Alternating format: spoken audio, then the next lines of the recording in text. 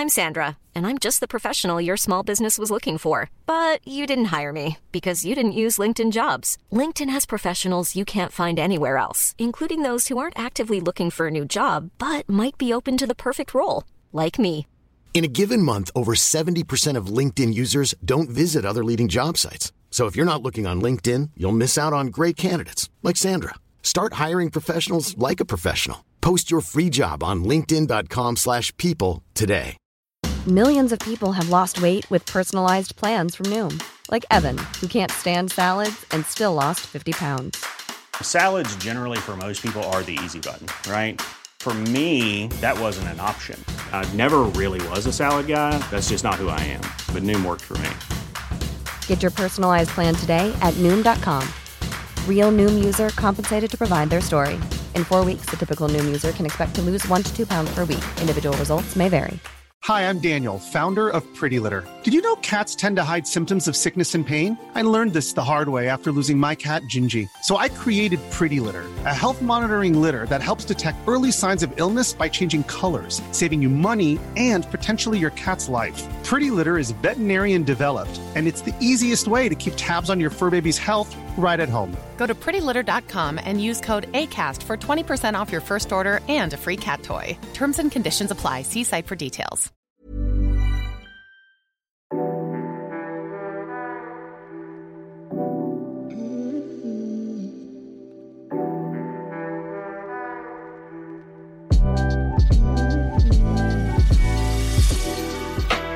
Hello there, and welcome to the Untitled Film Podcast with Callum and Johnny. This week I am Johnny. And this week I am Callum. And welcome. Oh, you're ripping people off now. But I did like your radio voice. Hello there, and welcome. You know, it's very professional. Welcome. Welcome. I'm going to ask some very benign questions. I have really benign guests and things. And all my guests are going to think that I'm a bit dim, but they're going to carry on politely because they know that this is a big opportunity to promote whatever thing they're doing right now. Their agent says it's very important. So they're going to smile and grit their teeth while I ask them invasive questions about their father leaving them. Anyway, after that ragging on Dax Shepard. Yeah, I don't know what he did to us. Makes really bland podcasts. He does have this weird thing because his dad left him, so he keeps asking other people, his guests, about their dads. Oh, really? It does get a bit odd after a while. Interesting. A bit invasive. A bit like something we're going to talk about in our next episode of a podcast where there are always kindly dads that don't get their sons in every single one of their movies. Yeah. That's a spoiler for next week's episode and what we're going to be reviewing. Yes. So, hint there. Quite a vague hint, but a hint. And if people want hints about where and or what we might be doing next, or to see questions that they could answer and could be in episodes of podcasts, what kind of place would people do that, Callum? They would have to go to Instagram or Facebook or even YouTube, and it was Untitled Film Podcast, one word, and we put out questions, we put out teasers for the next episode, we promote each episode, and it's good fun indeed. And we did put up a question for this one. This is a double record week, so it was a double question week. Not that anybody's answered them. But I can't remember what they were. Well, we are doing prestige television today. So I just put out quite a basic one this week because I'd already kind of spent on the last week. Ironically, we're recording this first. It gets complicated, don't worry. It's not the audience's burden. So all I asked was, what's your favourite prestige television and why? And if your answer is one of the two shows that we're about to review, keep your answer vague because I suspect that I might know what your answer is. But just enlighten us. What would you say your favourite is? One of the shows we're about to review is definitely up there. I would also like to put out that I have a really big soft spot, although I don't think it's perfect, for Mr. Robot. Oh, good choice. Really like Mr. Robot. I think it's quite different to a lot of prestige television. I just really like how it's shot. I like the soundtrack. Rami Malek's excellent. It's a really interesting story. I quite like things that parallel the real world, that aren't necessarily like in the real world, but kind of that fit beats that could work in the real world. Hence why I like one of the things we're going to talk about later on in the episode as well. There's lots of others I like. I've always been a Breaking Bad fan. Sopranos. The other show we're watching today I've always really liked. And I like Aaron Sorkin stuff anyway. I like Newsroom and things. Yeah, it's got a lot of good prestige TV out there. How about you, Callum? I want to fly the flag because my favourite was probably The Wire. I knew you were going to say that. But, who hasn't spoken to death about The Wire? That's why I didn't say it. So I'm going to fly the flag instead for Deadwood, because that was probably the show that got me into, like, a lot of the stuff that I am now. It's because of Deadwood. Deadwood was the first domino to fall. So I'm a bit of a character actor obsessive. I love seeing blokes with receding hairlines and craggy faces and ugly, but in that fascinating way. And at the time, I didn't know what a character actor was for Love Nor Money. Then Deadwood came along in 2004, and every actor on there was like someone who was quite famous in the 70s or 80s, really good in the 70s and 80s, and just hadn't had great work recently. Brad Dourif, Leon Rippey, William Sanderson, Robin Weigert, you name them, they're in Deadwood. Deadwood is packed to the brim with them. And I just remember it being a wake-up call. Like, I remember thinking, all these weird, creepy-looking old men, why am I so engaged in what they're doing and what they're thinking? You do love a creepy-looking old man. I do love a creepy-looking old man in a TV show and movie. I now giggle with glee when I see one of my favourite people. And this show is packed with them. It's full of them. And it introduced everyone to Garrett Dillahunt, who wasn't one then, but has since become one of the kind of this generation's craggly looking old men who do weird performances. So thank you, Deadwood. We love you. We love you, Deadwood, even if you don't have really a proper resolution, even with the TV movie. After that really long and winding... I thought it was quite sweet. It's quite personal for both of us. If you say so. Anyway, on to something else that maybe be a bit brief this week, because we had to do 4 of them for cost 2 episodes, but on to the news. And what is your first piece of news today, Callum? Well, my first bit of news is that there's a movie in the works called We Can Work It Out about the Beatles manager.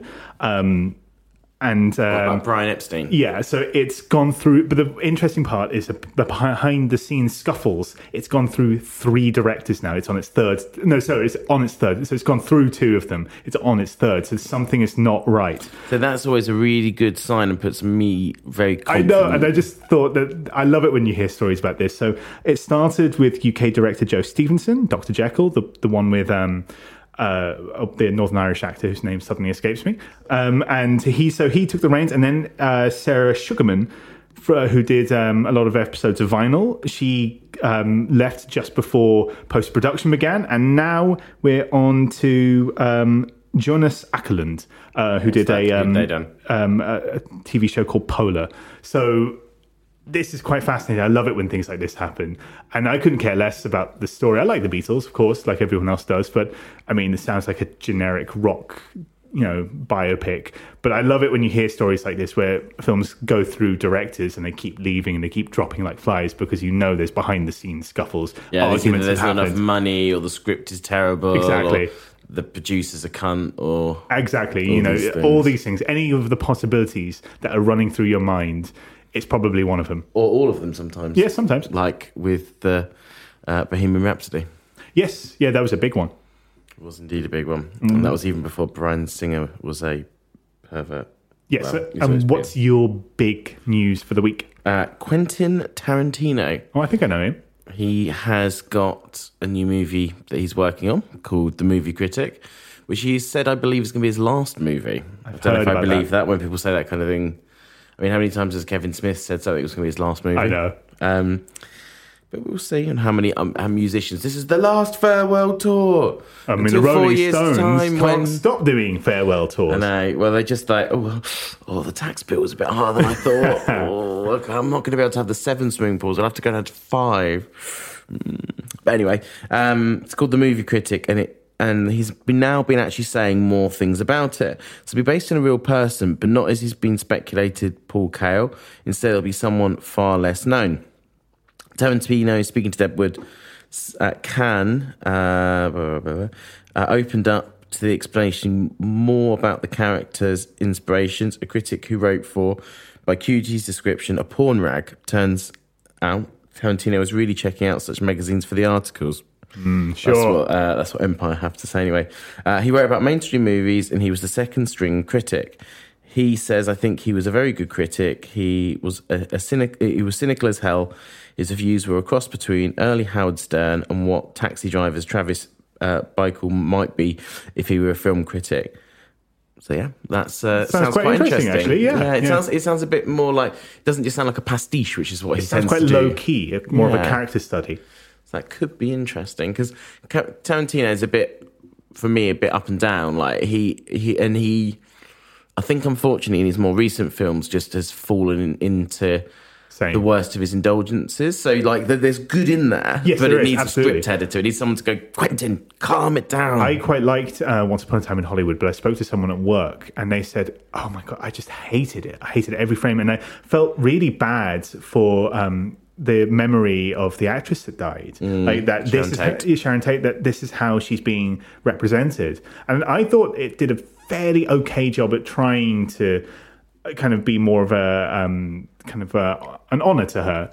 But I do understand that, and I think this might be a better material for doing the old-timey Hollywood. It's kind of hard, isn't it? Because it's that kind of like revisionist history, and you're like, yeah, fuck that guy. Yeah. I'm glad that they killed. Yeah, in this version they killed them instead of them killing exactly. them. But it is a hard tightrope to walk. Yeah, it is a hard tightrope to walk, and it is like, is it insensitive? I personally don't necessarily think I can see how it's argued that way, but I kind of think there's been enough time passed that, in a way, it's not. And I know that Bruce Lee's daughter was very offended by the depiction of Bruce Lee in it. Yeah. But I quite liked it. But it was a mess and it was too long. Yes. Which is every Quentin Tarantino recently. Yes. I quite like The Hateful Eight, but again, it's half an hour too long. It is half an hour too long. If not longer than half an hour too long. I quite like Inglourious Bastards, but again, it's half an hour too long. Yes. He needs to know. I think it's Sally Menke, who was his longtime editor. She died, and he's never quite got the discipline back. No, since then. So this will be it. Hopefully, it sounds like a character study. Could be that. Is it his 10th movie? He's saying as well, because I think he's counting Kill Bill as one. Does he count it as one? Yes, he does count it as one. He counts it as one. Yes, he does. And Hateful Eight was his 8th film, famously. So maybe this is his 11th. Or it's 10th. If you count Kill Bill as one. Yes. So that's what he's saying. He's going to end on 10. Which is it's a respectable amount. I quite respect that, instead of like bashing 3 out a year like some directors do. Or flogging a dead horse when moments pass. Yeah, at least you can't say he's not original every time he does something. I know obviously it's kind of like it's always looking back at something and doing something, but it's still like, he doesn't do the same thing over and over and over again. He'll try his hand at something different. Absolutely. Anyway, Callum, what is your second piece of the news for the week? Well, do you remember a while back I told you that Nicholas Lyndhurst was going to be in the Frasier reboot? I think you did, yeah. So this is just a little update on it. It's not really much has changed. It's just that Kelsey Grammer hadn't really spoken about it before, and it just took everybody by surprise. Nicholas Lyndhurst is going to be in this big American... Isn't it Lyndhurst? I'm sure it's pronounced Lyndhurst. I'm sure it is. Maybe. Yeah, it probably is. Yeah, well... him. Yeah, him. That fella. So really, this is just him sort of Yeah, it is Lyndhurst. So this is him just kind of updating. He spoke to the Times. He said, Nick and I fell in love when we were doing Man of La Mancha together at the London Coliseum in 2019. I warned them in America. I said, wait until this guy gets here. You'll be doing a scene with him and suddenly you realise he's just run off with it. He's an extraordinary actor, a dear friend, and I'm so pleased to be part of it. But it's more interesting that you get actors nowadays who may be famous in their home country for decades and years, and suddenly they're famous in America because that one streaming show or that one person who is a fan of theirs says, yeah, why don't we get Nicholas Lyndhurst? Something that I'd be interested by to our American listeners, has Only Fools and Horses ever been something that's been on like BBC America or Hulu or something? Has it got any kind of following in the States? Because obviously a lot of that, you quite often, it's known as one of the, for those that don't know, it's known as one of the big British shows. It's one of the kind of, if you did a top 10 British comedy shows, that was always going to be near the top. Yeah. So obviously with that kind of stuff like Doctor Who's and I think Blackadder and a lot of things, they have, have got a cult following.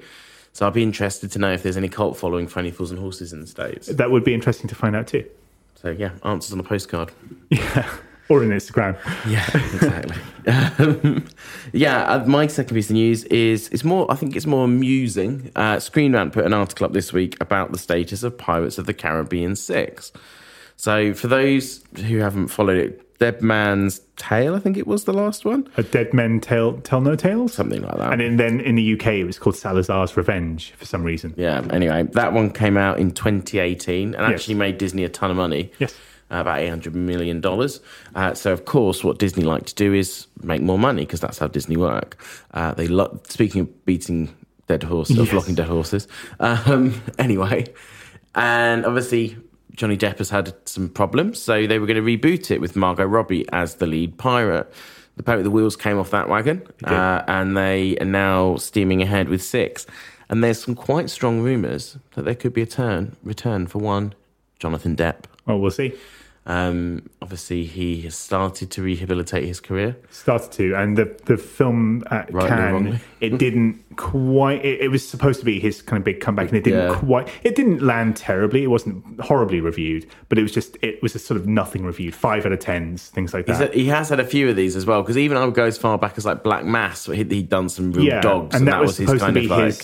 Kind of Oscar. Oh, he's good again. And again, he was good in that. And that was obviously before all of the everything bits and pieces. But even then, the reviews were they were soft, and the box office was. It wasn't bad, but it was like a lot of 6s and 7s out of 10s, like nothing. Although I will say this, Johnny Depp has had a lot of rumours that then come out to be not true, and some people start to suspect he's starting to put these out on his own. He was supposed to be in Beetlejuice 2, and while he technically could still be, he hasn't worked with Tim Burton for 10 years now. I would doubt they're working together again. I really would. I think they've fallen out. I don't think they're going to be talking about it, but I think they've had something's happened. He was supposed to be in Wednesday, first as Gomez, but then as Uncle Fester, and then that didn't happen.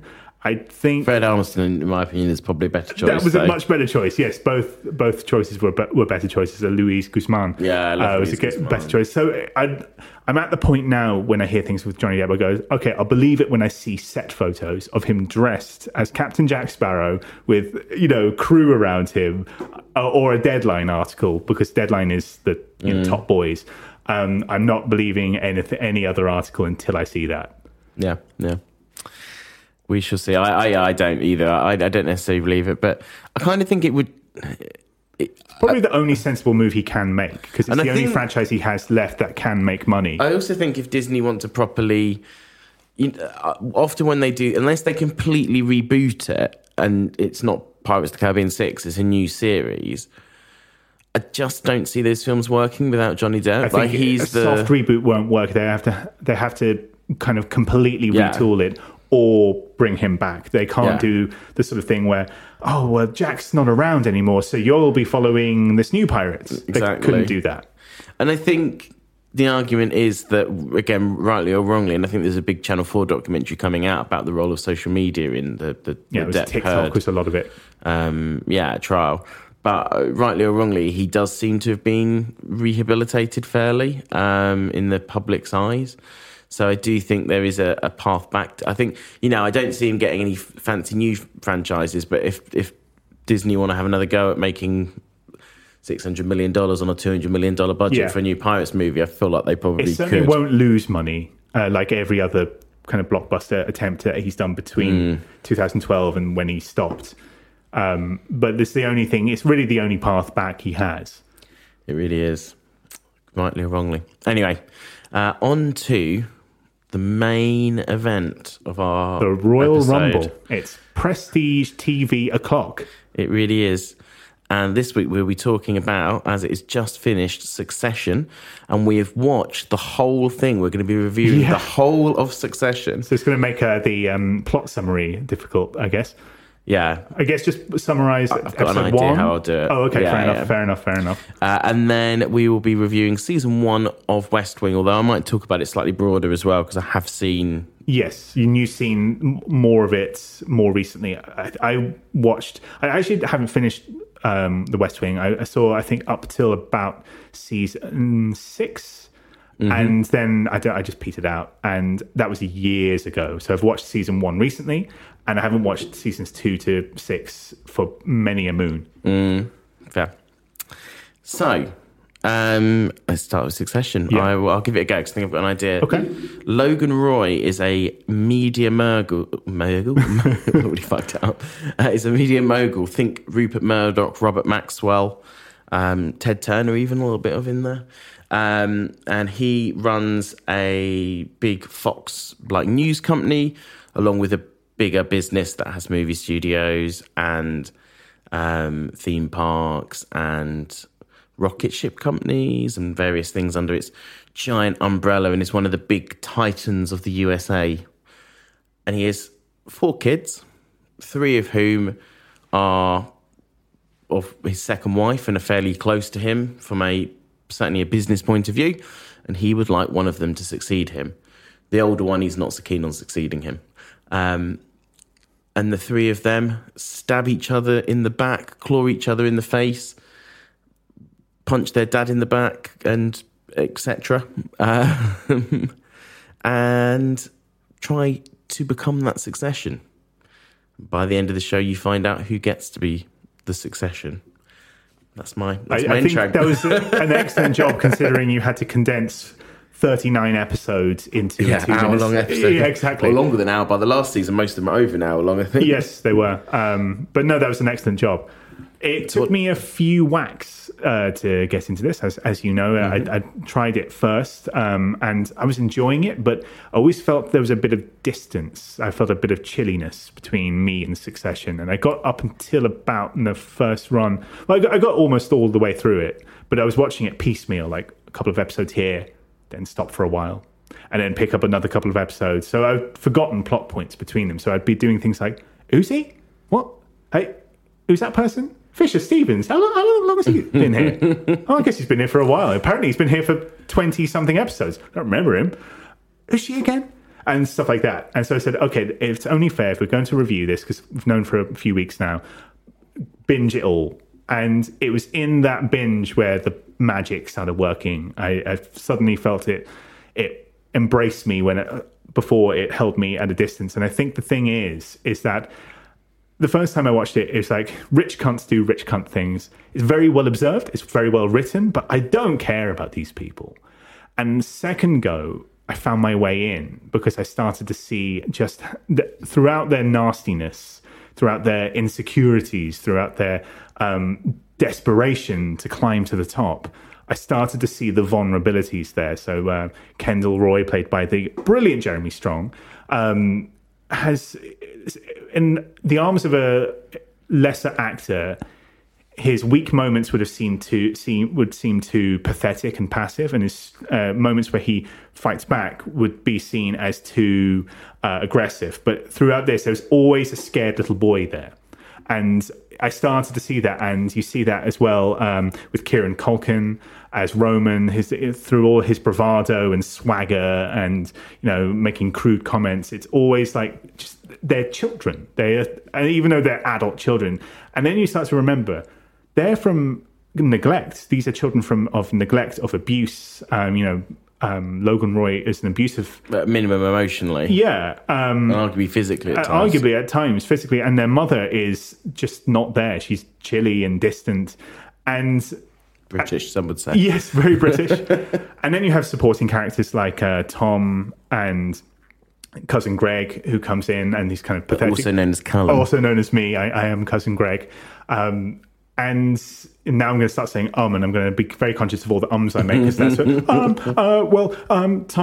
And the interesting things about those characters is that they chose to be here. Greg and Tom, they chose this life.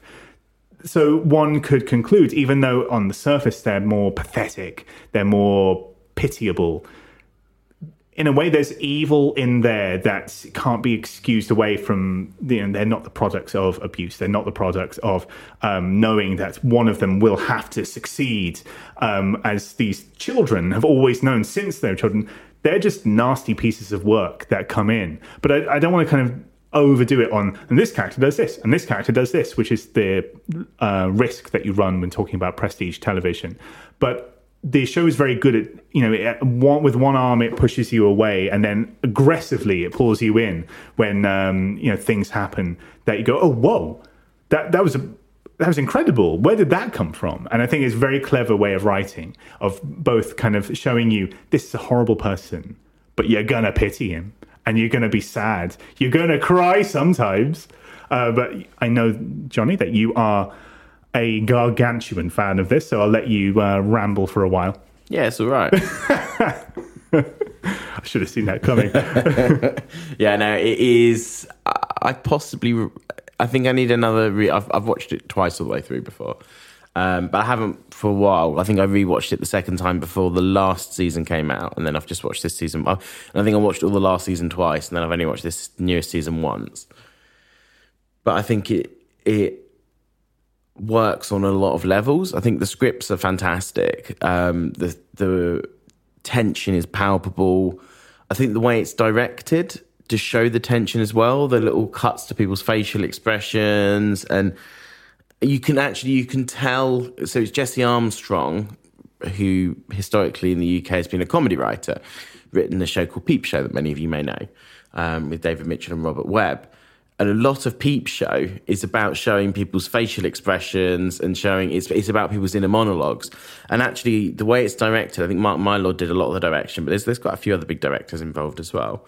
And they've used the kind of that style of kind of showing people's faces and showing people's expressions to try and you're kind of trying to work out what they're thinking in their head. You're thinking, well, that face is not a face that's believing that person, or that face is really believing that person, or that face is worried and things, which is incredibly well done.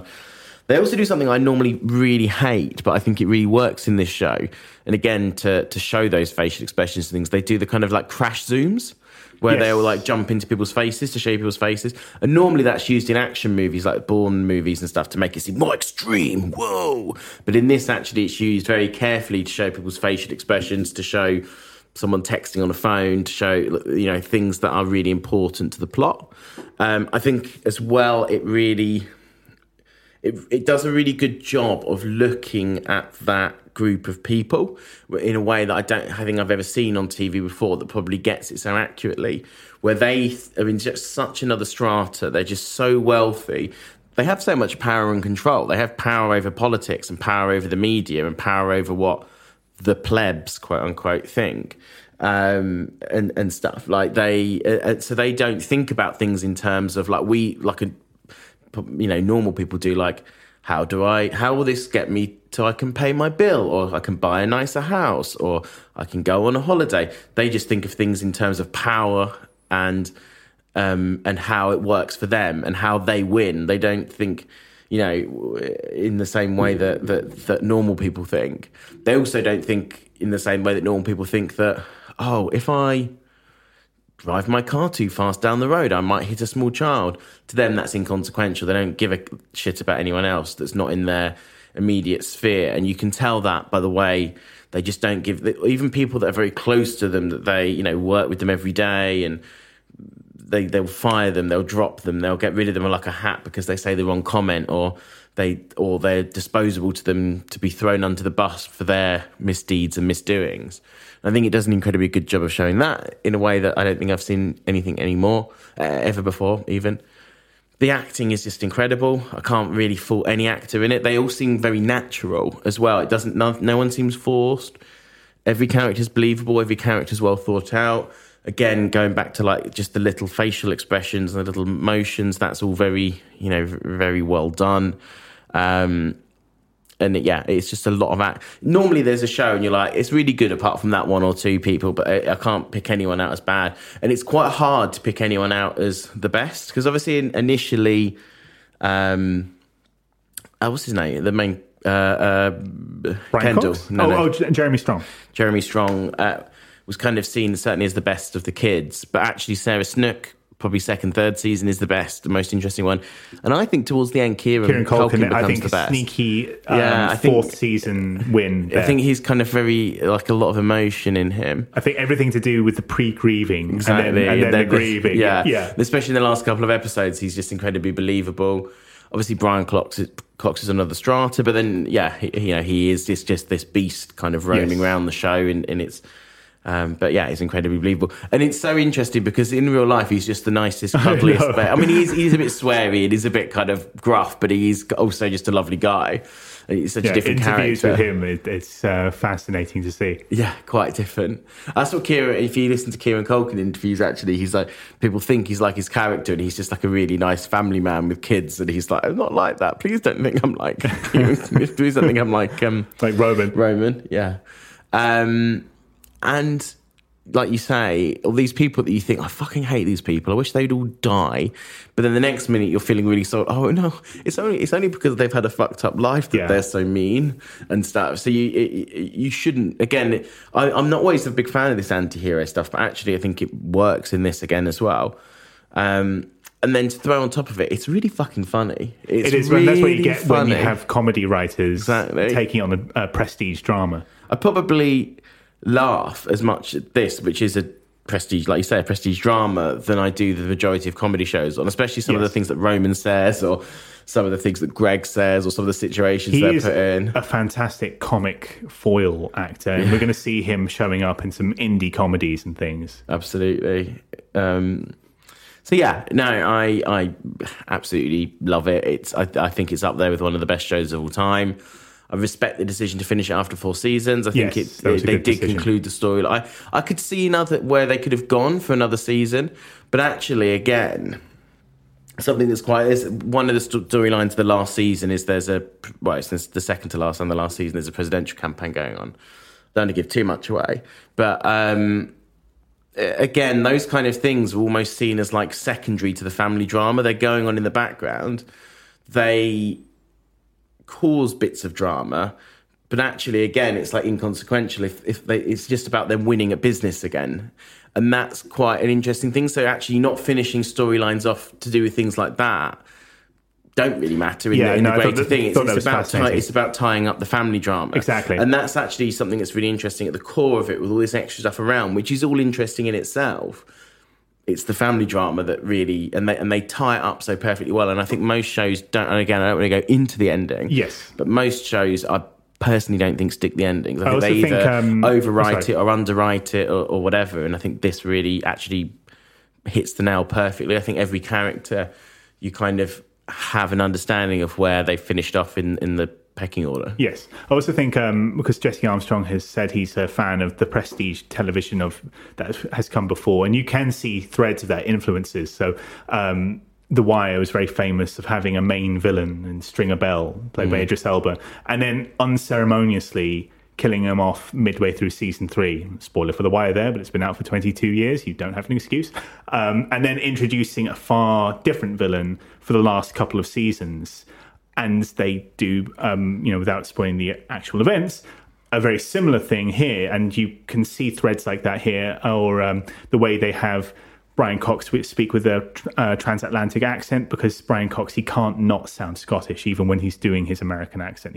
Scotland comes through. So, and they allow... Well, my understanding actually was that was a decision that was made later on, and not necessarily for that reason. No. It was meant to be more Canadian, actually. But from what I understand, it was more Canadian, and then they allowed him to be a bit more Scottish, which has, there's similar things. A similar decision was made with Ian McShane in Deadwood, who couldn't quite get rid of his Manc, original Manc accent in Deadwood. So they just allowed him to be originally from England, which wasn't the case with the real person. And just lots of little tiny touches that you go, oh, I wonder if they were inspired by this, because he's a fan. I think he's also a graduate of American literature. And there was an article released not so long ago that's from an American literature kind of bigwig, and said the most fascinating thing watching it from my point of view is I knew exactly where it was going because I know the same sources that he knows, and I just wanted to see how well he was going to pull it off. So every episode I was rooting for Jesse Armstrong and crew to go, come on, do it as well as that great 19th century American book, or that's what have you.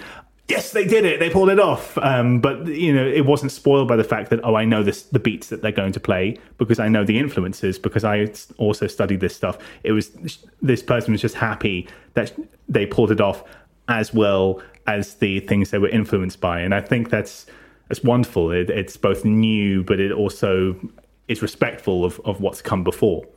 No, absolutely. I think I think that's it. I think it's just so cleverly written. There's so many beats in there that and I think that's another reason why it's a show that you can rewatch. There's a lot of stuff you may not notice one time watch, the first time watching it.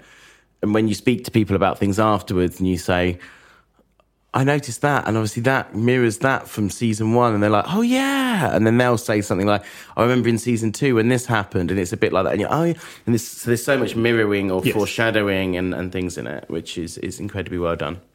No, I think it's I think it's a masterpiece, personally. I think it's really great.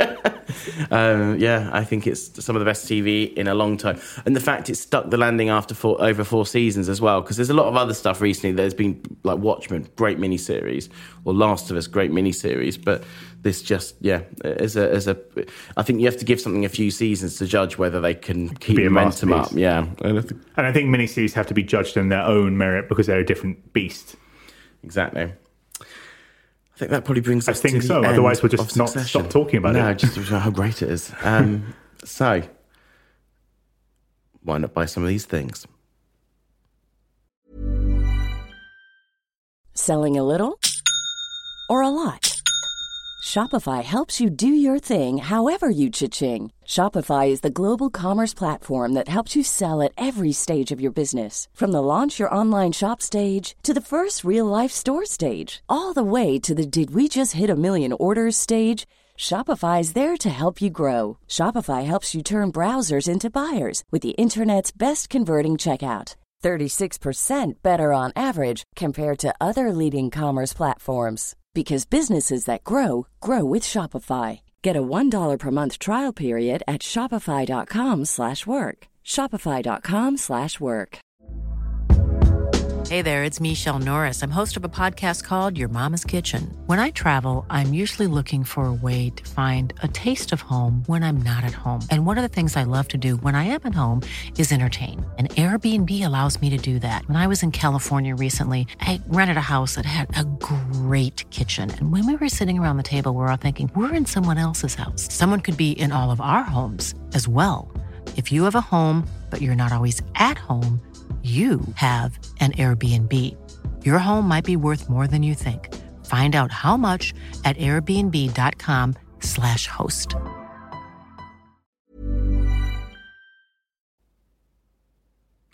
Hello and welcome back. I hope you, in the break, have listened to some fun adverts and are getting ready to buy some things. For a maybe. Snuck that in Probably there. not, because it's probably most of our people in the UK, but... Anyway, if you want to try and sneak that in every week, I'm going to not allow it. Rob, can you edit around that, please? Trim around it. Yeah, cut that out. Anyway, number 2, we are talking about an old show. It is now, was it 98 the first season came out? 99, okay. Yes. So it came out just as the Bill Clinton regime was wrapping up. Is regime the right word? Administration, I think they say in it would be America. administration. Regime sounds more like dictator. It does, like Putin or something. And yeah, it's The West Wing. Callum, take it away. Okay, so The West Wing is about the fictional president at the time. He's been in office for a year, Josiah or Jed Bartlet, and the show follows the day-to-day machinations of his closest staff members as they try to unpick little problems that kind of flare up throughout the day. So probably the main two worth talking about, just so it's not an overly long plot description, is Josh Lyman, the Deputy Chief of Staff. He's kind of the audience proxy for a lot of people because he's the one that became the bit of the breakout. He eventually got the big romantic plot line. He's sarcastic, he's sardonic, but he's a good guy who's trying to do the best that he can to serve for the president. You got Leo McGarry, who is the chief of staff, who is best friends with Jed Bartlett, and they've been working this thing together. And then you got various other people. So I think, like I said, I don't want to kind of overly do it. So I think the only kind of main other one to mention is Sam Seaborn, because he's played by Rob Lowe. And at the time, a big movie star showing up in a TV show like that was kind of seen not as... two of them. Yeah, two of them, because you also have Martin Sheen as the president. It was kind of seen not as the thing to do, not as the done thing. And I think at the time, was he not the highest paid person in TV? I think they were like... I think it was like $500,000 an episode. Something crazy. And yeah, each episode deals with there'll be a problem that flares up. There'll be a few continuing plot lines. So in season 1, you have the concern of Jed's daughter dating Charlie Young, who is a young black man who is the president. I can't remember what they call him. Like he does all of his body man does all his kind of bits and pieces, kind of fetches him and fetches other people if he's going into a meeting. A young black man, and which has this kind of undercurrent that runs throughout the season. There's a war that's kind of on the brink of breaking out between Pakistan and India, and there's various kind of bits and pieces that keep flaring up, but in the kind of each episode has a day-to-day problem, and then there'll be these few currents going through. So Johnny, the first season of The West Wing, what was it that you thought? Without saying it was all right. You're not allowed to use that phrase. Yeah, it's not too bad. Clever. I have always liked The West Wing. Let's start with the negative first. I do think it feels dated now. It absolutely does. I think considering what's happened in the world of politics and also the world of TV, it feels dated. But also, it's still really enjoyable. So although you kind of almost like it's like looking at the world through a pair of rose-tinted glasses when everyone was still sensible, and even the people on the other side, you just have a big argument with them because you believed in different things. That was a bang. It was a bang. You just have an argument because you believed in different things, not just completely have mental people that you can't actually argue with in politics, which seems to be certainly on the far left and the far right at the minute, which everything seems to be quite polarised and extreme. And it was just a rosy, wonderful little world. And it's just quite nice to watch that. The last time I watched all of The West Wing was when Trump got elected. I was like, just give me President Bartlett. Let him tell you something folksy about something like, oh, did you know that? And then he'll go on one of his rants. Yeah, just, a learned nerd who just wants to get on with people and has morals and occasionally gets angry and occasionally thinks the wrong things, but at the end of the day makes the right decision. But no, the current affairs stuff, although they're not very current anymore, is very well done and very of its time. I'm actually now rewatching the second season, and there's quite a lot of stuff in there around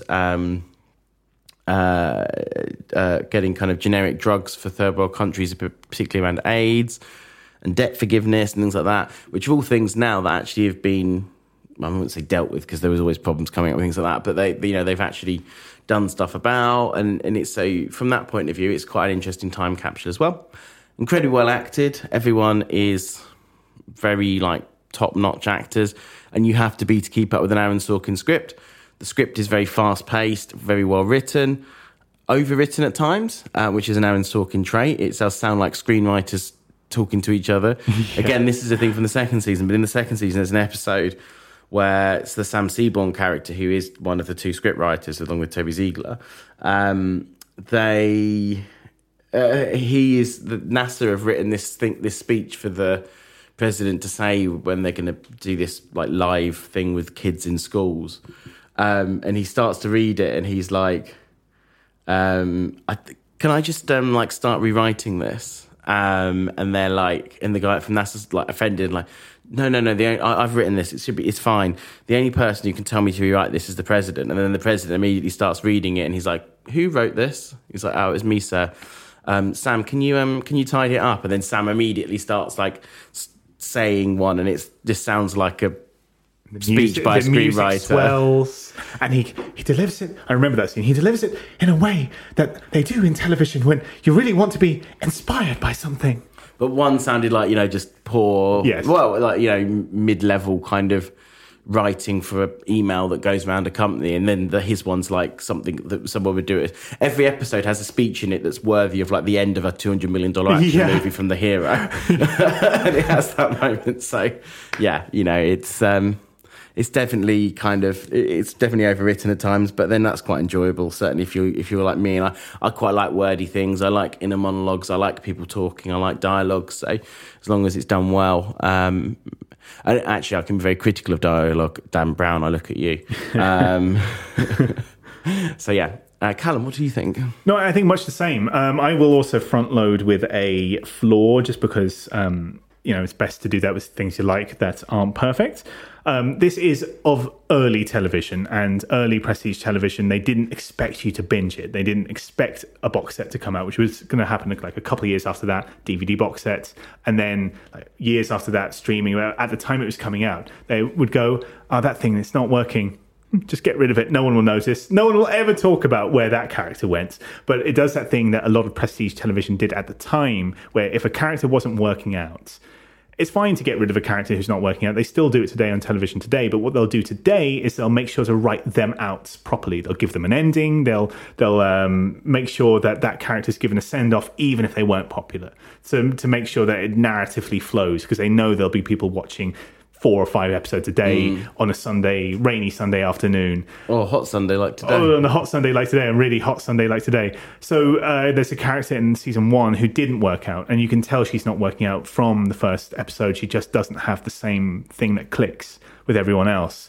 And she's played by Moira Kelly. And, I mean, the acting's fine. The writing for her just doesn't work. So by season 2, it's like, gone, never to be mentioned ever again. And that was an early television thing. And there's a few things like plots of the week where things come up, they get resolved. And then the characters will make the exact same mistake the next week where, Josh, you shouldn't be so, up your own arse and hot-headed. And by the end of the episode, he'll be humbled.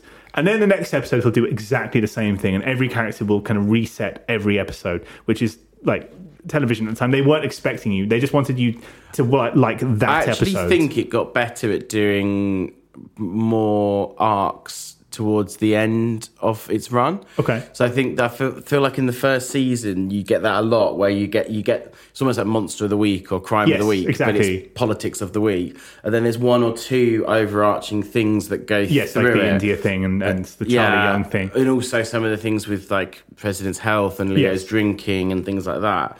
But they then become bigger and more, there's more kind of 2 and 3 part episodes and things. There's certainly longer arcs as it gets into later seasons. And I think, obviously, we watch the first season, and especially on like network shows, I always think first seasons, there tends to be a lot of like finding that there's a character that's completely pointless. Finding the show that is going to, because you can't know what's going to work or not. And they didn't know how wildly popular it would be, and it became must-see TV. Yes, and it was before the days, obviously, of well, it was before the days digital. of must-see TV. Like, must-see TV wasn't really a thing unless you were the X-Files. Mm-hmm. Well, yeah. This was the next one. This was like the biggest drama at the time on TV. But it was before DVRs. It was before, people might have just about recorded it on VHS. Yeah, if you were lucky. And that was like 2 episodes, maybe. But by the end of its run, because I think, was it 6 or 7 seasons? It was 6 or 7. And by the point it finished, DVD was very much a thing. So they then started to have a bit more, I think, that allowed them to do those longest episodes. But of course, just from my perspective, just because I haven't watched seasons 2 to 6, which is the ones I've seen, and I haven't seen season 7 at all for many a year. So I'm only kind of my opinion is only on this season, and this season has a little bit of that early television. I agree with you. Yeah, but otherwise, the writing is great. What I found really sweet was that it started to feel like really good Spielberg, because the music is very John Williams-esque or Thomas Newman. So I started to feel it's like if Steven Spielberg, like you said, like the speech that comes at a $200 million movie, if Steven Spielberg wrote a president in a film, they probably look and sound very similar to Jed Bartlett. His staff would probably look and sound similar with similar dialogue. Because like we were saying earlier, at the end of the episode, they deliver a speech, music swells, do-do-do, and we're going to do this. Oh, we're going to fight for our country. And, you stand because up. Because it's the right thing to do. And you, woo! You applaud, and it's just, it does make for very comfortable viewing. Like, Succession is objectively much better. I struggled to get, after about 2 to maybe 3 episodes of Succession per day, I was like, all right, that's enough backbiting and clawing of eyes and fighting and arguing. I just can't do any more today. With this, I could easily, there was a day it was like, it's probably another episode, another episode, another episode, another episode. It was just so sweet. And like you said, nice people who sometimes get things wrong, but more or less they're good people trying to do the best for their country. Oh man, especially right now, Donald Trump has just been indicted for the second time. But this is a federal indictment, yeah. And the federal indictment, and in that landscape, Boris Johnson is gone, and in that landscape, every time there's political strife in the world, people will be revisiting the West Wing. If you go to any clip of the West Wing, the comments will be from a point when something really horrible happened. Politics was like this now. Exactly. Just like I said. Yeah, exactly. So it's sweet in all the ways it should be. It's overwritten, but nicely so for the most part. The flaws are, the kind of flaws that you expect for television that came out in 1999. So they're forgivable. So really nothing really to fault it. Yeah, fair enough. So I think that probably wraps up our reviews for the week. I think so. So Callum, first off, Succession. What's your scores on the doors? I didn't expect to give it this because the first time I watched it, I was really struggling, but a 10 out of 10. Yeah, I am going to agree. I think it is probably the best show of this decade so far. Yeah, probably. Certainly over 4 episodes. Obviously, not everything from this decade is concluded, but actually there is quite a few things now. There have been a few. I mean, a few shows have concluded almost in the same week as Succession did. Yeah. It was quite a big week for conclusions, actually. I suppose it was tail end of the last decade as well. Yes. But it wasn't. I think it was 2019, maybe the first and season. It's certainly ingrained itself in the top 5% of television evs. Yeah, exactly. Incredibly well acted. Yeah. If you haven't watched it, go and watch it. And if you don't like it, you're an idiot. Fix that soon. And secondly, what would you give season 1 of West Wing? Judging only season 1, I'd say, with a couple of minor niggles, a 9 out of 10. Oh, okay. And it just works, and it's sweet. And it's sweet in just the right way, on the right side of saccharin. A few odds and ends where you go, oh, didn't like that, that character, and that thing. And what happened to that plot line? But otherwise, it just works. I kind of think, for me, the first season is a bit clunky. And already into the second, now I'm watching the second season, I feel it picking up. So judging just the first season, I'm going to give it an 8, almost a 7, but an 8 out of 10. But I think it gets to a 9. And then it drops off again towards the end of it. And you're coming up to 2 Cathedrals, which is one of the best TV episodes ever in one TV of the episodes. Best speeches ever as well. Yeah. Old man yells at the God. Yeah. But no, it is. It's a very well done show. And you haven't, and like you say, it's very bingeable, very easy. I think that's another thing as well. I don't want a 10 out of 10 show to binge because you want to savour it. And actually, with Succession, I've quite enjoyed watching it 1 episode a week. I think it's given me a week. It's almost like watching a really good movie and then... Yeah, I don't think I could have done more than 2 episodes per day, sorry. Yeah. Because I was like, all right, I can't... There's too much shouting. Stop throwing sausages at Craig. Whereas actually, like an 8 out of 10 show is nice and easy to binge. Like I really enjoy it. Yeah. And so I think that's another reason. But you can let it go in one ear and out the other. Yeah. I don't have to pay too much attention. But no, I really rate the West Wing. So yeah, I would say get through the first season. Well, you don't need to get through. You'll enjoy the first season. Very good. I really liked it. But then you'll really like it after that. But yeah, I think that wraps up this week. So thanks again for listening and have a wonderful day. Thanks, fam. Bye. Bye.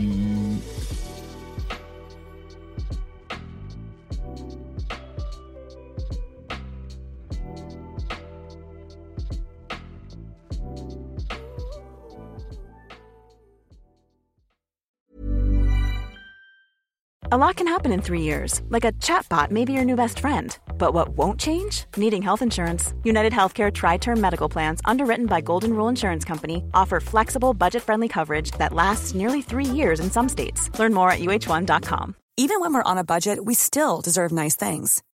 Quince is a place to scoop up stunning high-end goods for 50 to 80% less than similar brands. They have buttery soft cashmere sweaters starting at $50, luxurious Italian leather bags, and so much more. Plus, Quince only works with factories that use safe, ethical, and responsible manufacturing. Get the high-end goods you'll love without the high price tag with Quince. Go to quince.com/style for free shipping and 365-day returns. Hey, it's Paige DeSorbo from Giggly Squad. High quality fashion without the price tag. Say hello to Quince. I'm snagging high-end essentials like cozy cashmere sweaters, sleek leather jackets, fine jewelry, and so much more. With Quince being 50 to 80% less than similar brands. And they partner with factories that prioritize safe, ethical, and responsible manufacturing. I love that. Luxury quality within reach. Go to quince.com/style to get free shipping and 365-day returns on your next order. Quince.com/style.